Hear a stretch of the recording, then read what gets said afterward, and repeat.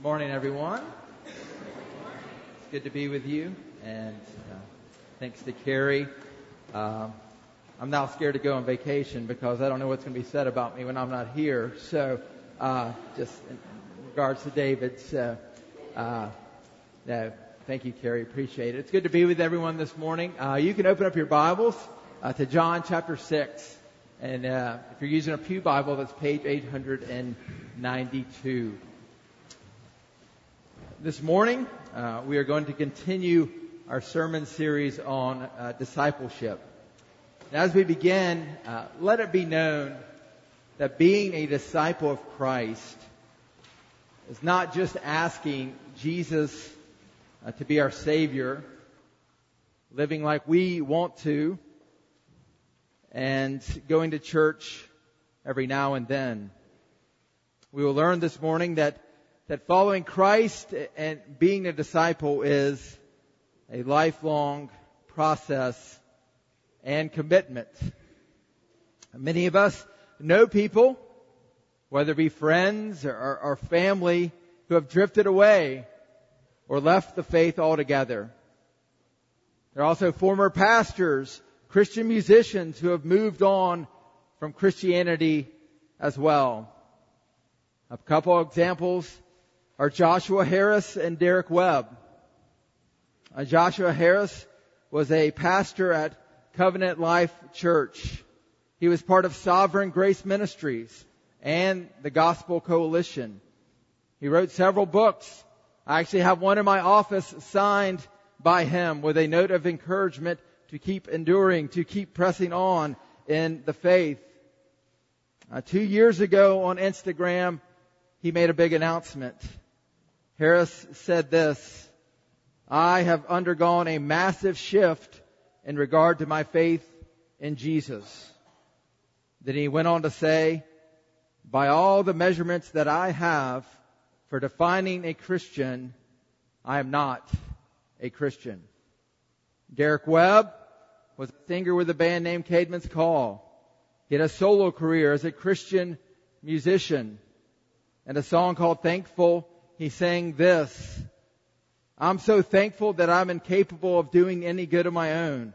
It's by grace I've been saved through faith. It's not my own, it's the gift of God, not by works, lest anyone should boast. We would and should say, Amen." A few years later on a podcast, Derek vehemently rejected Christianity. He spoke with vulgar language. He explained how he found more comfort in alcohol than the truths of the gospel. He now writes and sings songs that mock the Christian faith. Oftentimes we are surprised when we hear about people leaving the faith, even though 1 John 2:19 tells us this: "They went out from us, but they were not of us.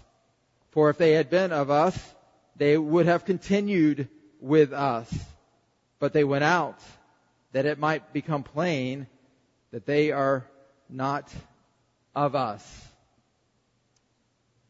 Not to downplay or make light of the situation, and by the grace of God, some who have left will truly be converted and return.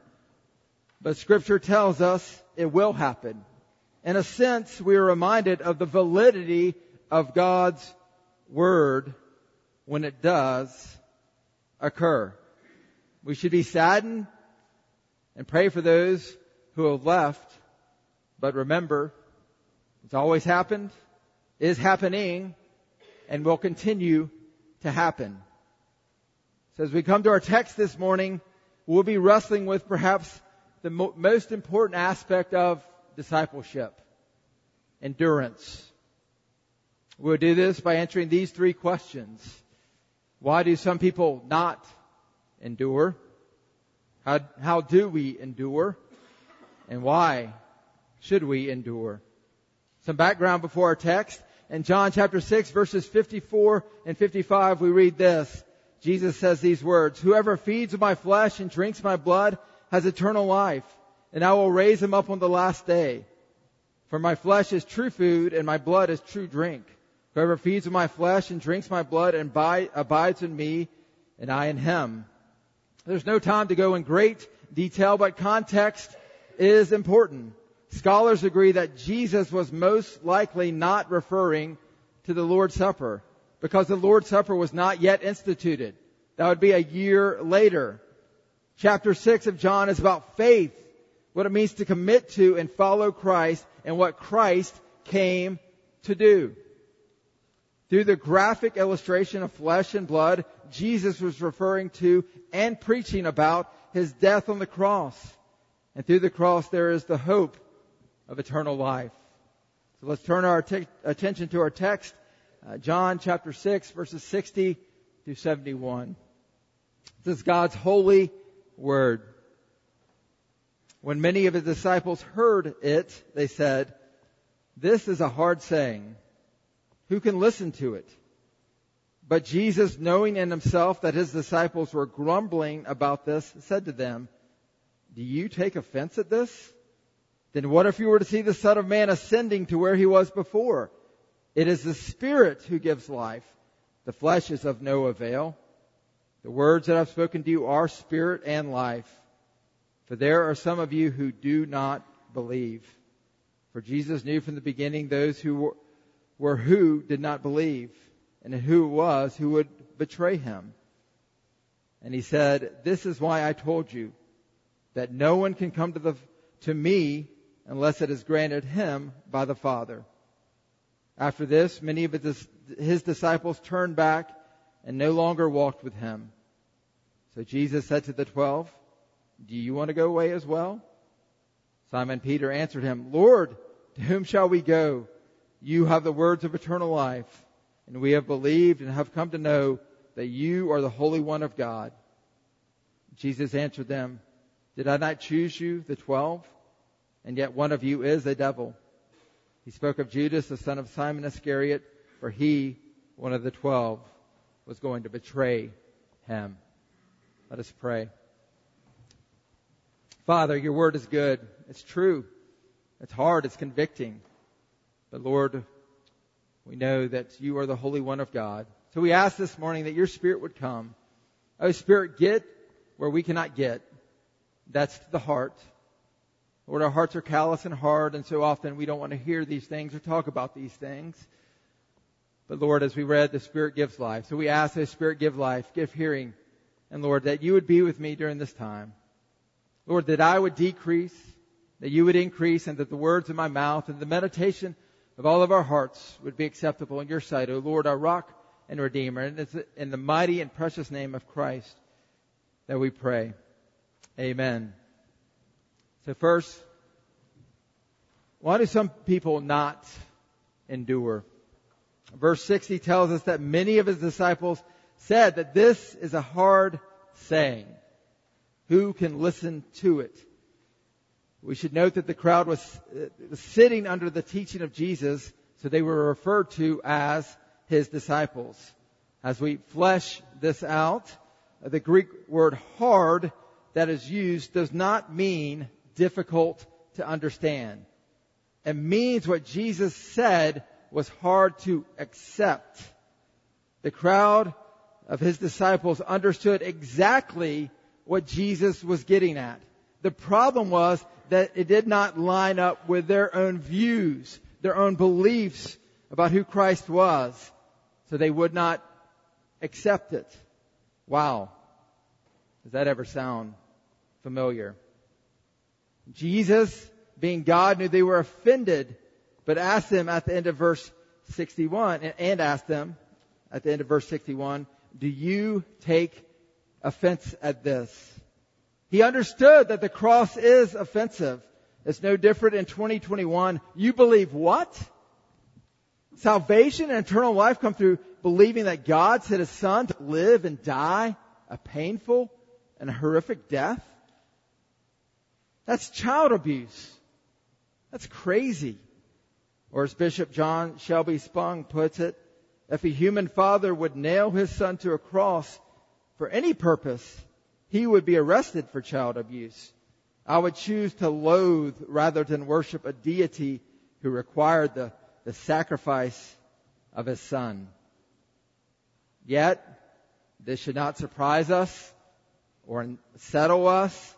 We are told in 1 Corinthians chapter 1, verse 18, that the word of the cross is folly to those who are perishing, but to those of us who are being saved, it is the power of God. Then in verse 62 of our text, Jesus ups the ante when he foreshadows his ascension into heaven. He's saying this, if you are offended now, just wait until I do die on the cross. I'm raised on the dead and I ascend to heaven. Basically, how are you going to feel when this becomes true? And perhaps we have no problem with the cross. We're all right with that. Yet there may be other hard sayings in Scripture that we wrestle with or have a hard time accepting. What about the doctrine and reality of hell?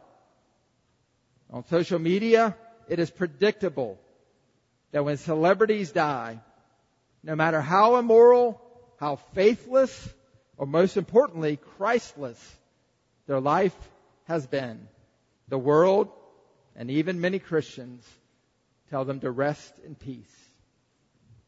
I'm not advocating that we go around announcing they're in hell or rebuke everyone on social media, but it's more of a picture of something that many of us have a hard time accepting.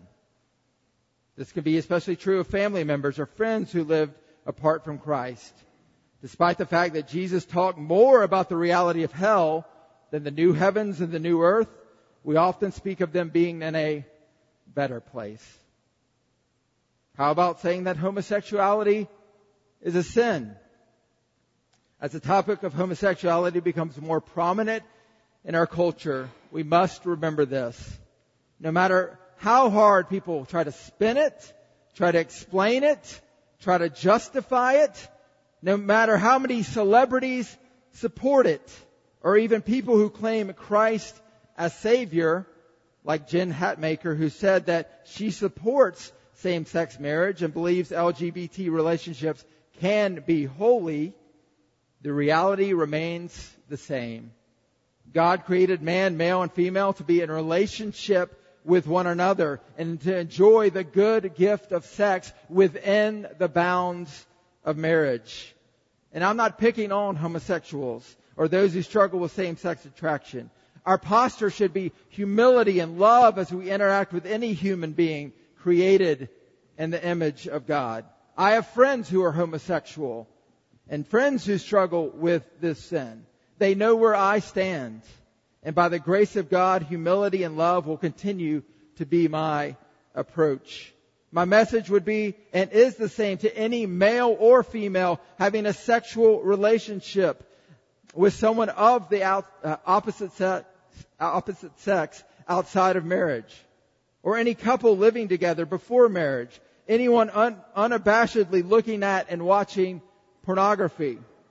For some, saying sexual immorality of any kind is a sin is a hard saying. It's not difficult to understand. It's hard to accept. People have left the faith, find another church that fits their viewpoint because of their unwillingness to accept what God's Word says about homosexuality. To that, I would say be careful. Paul speaks of this very thing. In 2 Timothy 4:3, Paul says this, "For the time is coming when people will not endure," interesting that he uses that word, "will not endure sound teaching. But having itching ears, they will accumulate for themselves teachers to suit their own passions and will turn away from listening to the truth and wander off into myths." Are we willing to change our opinions or our views to conform to the teachings of Scripture? Or will we continue in error and try to make Scripture conform to our own viewpoints? In order to endure, we must be willing and open to having our views challenged and changed by Christ. Proverbs chapter 3 verses 5 and 6 tells us to trust in the Lord with all our heart and do not lean on our own understanding. In all our ways acknowledge Him, and He will make straight our path. So how do we endure? In verse 63, Jesus could not be any more direct as to how we endure. It is the Spirit who gives life. Any spiritual conversion, any spiritual understanding, any spiritual growth is because of the Holy Spirit. It has nothing to do with us. For the few who understood what Jesus meant and accepted what He had said, it was because of the Spirit. End of story. It wasn't anything they conjured up with themselves. They weren't smarter, richer, better looking, or nicer than the other people who did not understand. And despite the Bible's consistent and constant reminder that it's all by God's grace and the work of the Spirit, we wonder and guess and try to figure out why some understand and many do not. We so often think that God operates like us, even though His Word tells us quite the opposite. Isaiah 55 verses 8 and 9, we read this, "For my thoughts are not your thoughts, neither are your ways my ways, declares the Lord. For as the heavens are higher than the earth, so are my ways higher than your ways, and my thoughts than your thoughts." In Romans chapter 9, we're given the example of twins, Jacob and Esau, to drive home this point. Same parents, same birthday, same upbringing, same house. What do we read? But God loved Jacob and hated Esau. Another hard saying. Do we accept it? And remember that God is the creator, that we are the creature? Or do we question God and His sovereignty and forget that no one deserves salvation? And the best question about salvation is really this: why does God save anyone? But we still think there has to be some formula, some way we can control it, some way we can manipulate it to ensure spiritual understanding. For our children, we can think if I send them to this school or that school, then they will walk with the Lord. School choice should be bathed in prayer, based upon students' interest, personality, and what is best for each and every family. I've been here 15 years, and I've seen literally every combination with varying results. Mostly good because of the Spirit's work. Many public, private homeschool kids are walking with and loving the Lord as adults. Sadly, on the flip side, we have public, private, and homeschool kids walking away from the Lord, denouncing the faith as adults. And in order to keep my sanity and to endure as a youth pastor, I had to come to grips really quick and to accept the teaching of Scripture that I cannot change anyone. I can't make anyone believe. I'm planting seeds. Someone else is watering. And if there's any understanding, any growth, it is because of God and the work of the Spirit. So what's the answer for our children? I would say we are to do as we're commanded. Teach them about Christ at home. Love and serve them well. Make Sunday morning worship a weekly priority. Not a once a month, we hope to get there if we don't have a conflict kind of thing. And prayer. Lots and lots of prayer. For our boys, Laura and I consistently pray that the Spirit gets where we cannot. And that is to the heart. We don't want our boys to be, we don't want good morals. We don't want behavior change. We don't want good citizenship awards. We want boys who repent and believe the gospel. Boys who know that they are sinners and that their only hope in life is Christ. So we pray because only the Spirit can give life. Knowing and trusting that whatever God has in store for their spiritual future, that He is good and that He is God and we are not. The Spirit giving life is a good reminder for all of us. There may be people who are here who are members of Rivermont, people sitting in the pews this morning who do not believe. Jesus said this very thing in verse 64. There are some of us who do not believe, and that included Judas, one of the 12, as verse 71 tells us. If you are here without faith in Christ, just to be seen by certain people or because church is something you're supposed to do on Sunday mornings, if your hope is in church attendance or membership and not in Christ, you need the Spirit to bring you from death unto life. In the hymn, Come Ye Sinners, the 4th verse says this: Let not conscience make you linger, nor of fitness fondly dream. All the fitness He requires is to fill your need of Him. This He gives you, 'tis the Spirit's rising beam. So may today, by the grace of God, be the day of salvation. Again, these may be hard sayings to accept, but Jesus does not back down from this. In verse 65, He says, No one can come to me unless it is granted by the Father. Or again, a reminder of our salvation is all by the grace of God. And for some, this was the tipping point. Verse 66 tells us, After this, many of His disciples turned back and no longer walked with Him. And maybe you're feeling like, man, it seems like Shane's trying to convince me to leave Christianity and to leave the church. Not at all. As a minister of the gospel, I'm trying to remind you and all of us what it means to endure in discipleship. That being a Christian is a long and hard daily grind. But it's so worth it. So why should we endure? Verses 67 through 69, Jesus said, we read this. So Jesus said to the 12, Do you want to go away as well? Simon Peter answered Him, Lord, to whom shall we go? You have the words of eternal life, and we have believed and have come to know that you are the Holy One of God. That is where we want to be. That is why we should endure. Jesus has the words of eternal life. Where else are we going to go?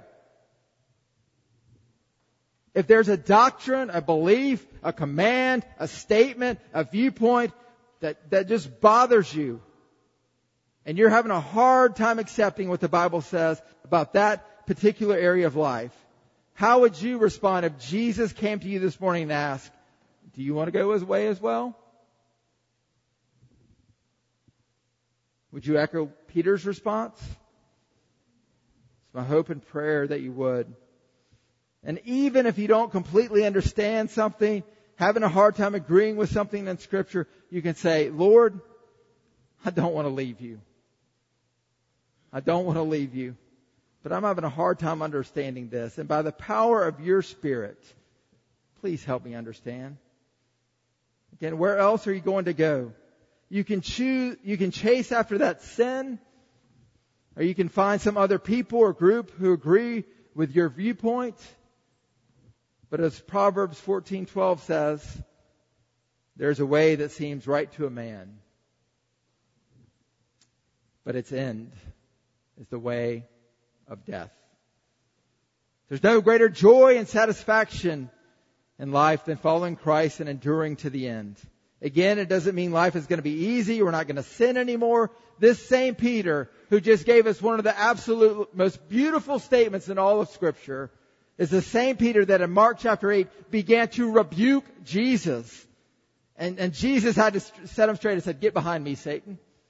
You don't know what you're talking about right here. All right? This is the same Peter that also denied Jesus 3 times before Jesus was crucified. Yet, what did Peter do? He endured. He endured to the end. He confessed, he repented, and kept following Jesus to the point of being crucified upside down. Most of our Christian lives are marathons, not sprints. So Christian, keep running the race. One step at a time, one day at a time, 1 week at a time, 1 year at a time. Don't quit. Endure, endure, endure to the end. Some of us still have a long way to go. And I dare ask this. If we quit now, were we really Christians? I'll use myself as an example. Lord willing, if I live to 90 years old, I'm only halfway through with my life. I'm 45. If I spent the next 45 years living for myself, stopped going to church, denying Christ, have I endured? The same can be asked if I lived the last 15, 10, 5, or even year of my life in such a way. I'm not going to tell you there's a magic time frame to make it within to know that you're safe and have eternal life. All I can tell you again is what Scripture said and what Jesus said in Matthew chapter 24, verse 13. The one who endures to the end will be saved. Not the one who said a prayer in high school and lived a life doing whatever he or she wanted. If we're putting our hope and trust in something we did or said 40 to 60 years ago without any spiritual growth or fruit in our lives, we are in a very precarious situation. Discipleship involves endurance. Yes, there are joyful seasons, but there are also dry and difficult seasons of life. And the Christian is the one who endures, the one who lives a life of repentance, the one who keeps their eye on the cross and the prize of eternal life. This may seem scary, and for good reason. Paul tells us in Philippians chapter 2, verse 12, to work out our salvation with fear and trembling. All of a sudden, being the thief on the cross and hearing Jesus say, today you will be with me in paradise, that doesn't seem so bad all of a sudden. Because his spiritual life was not even a sprint, not even a crawl. He was spiritually born again, then physically died shortly thereafter and entered into eternal rest. But hear this.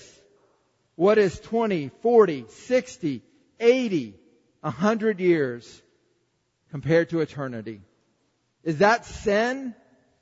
That may feel so good in the moment, but leaves us dissatisfied and empty. Is it worth it? Or believing that God would never be like that or say that? Is it worth walking away because God's not like how we want Him to be? God created the entire universe. He created us. So He knows how life should be lived and how we can enjoy it and what's best for us. Just like inventors know how to best use their inventions, or authors know the story and have a plan for their story, how it's going to unfold and end. God created all things, and His story has been unfolding since time began. You ever think about this? Jesus said that the greatest form of love is when someone lays down his life for another. Yet, it may seem hard to understand or even accept that without sin, we would not know what the greatest form of love is. Jesus lived and He died on the cross, was raised on the third day so we could know how much we are loved by God the Father, so that we could be in relationship with Him and our sins forgiven. So by the power of the Spirit, may we accept even the hard sayings of Christ.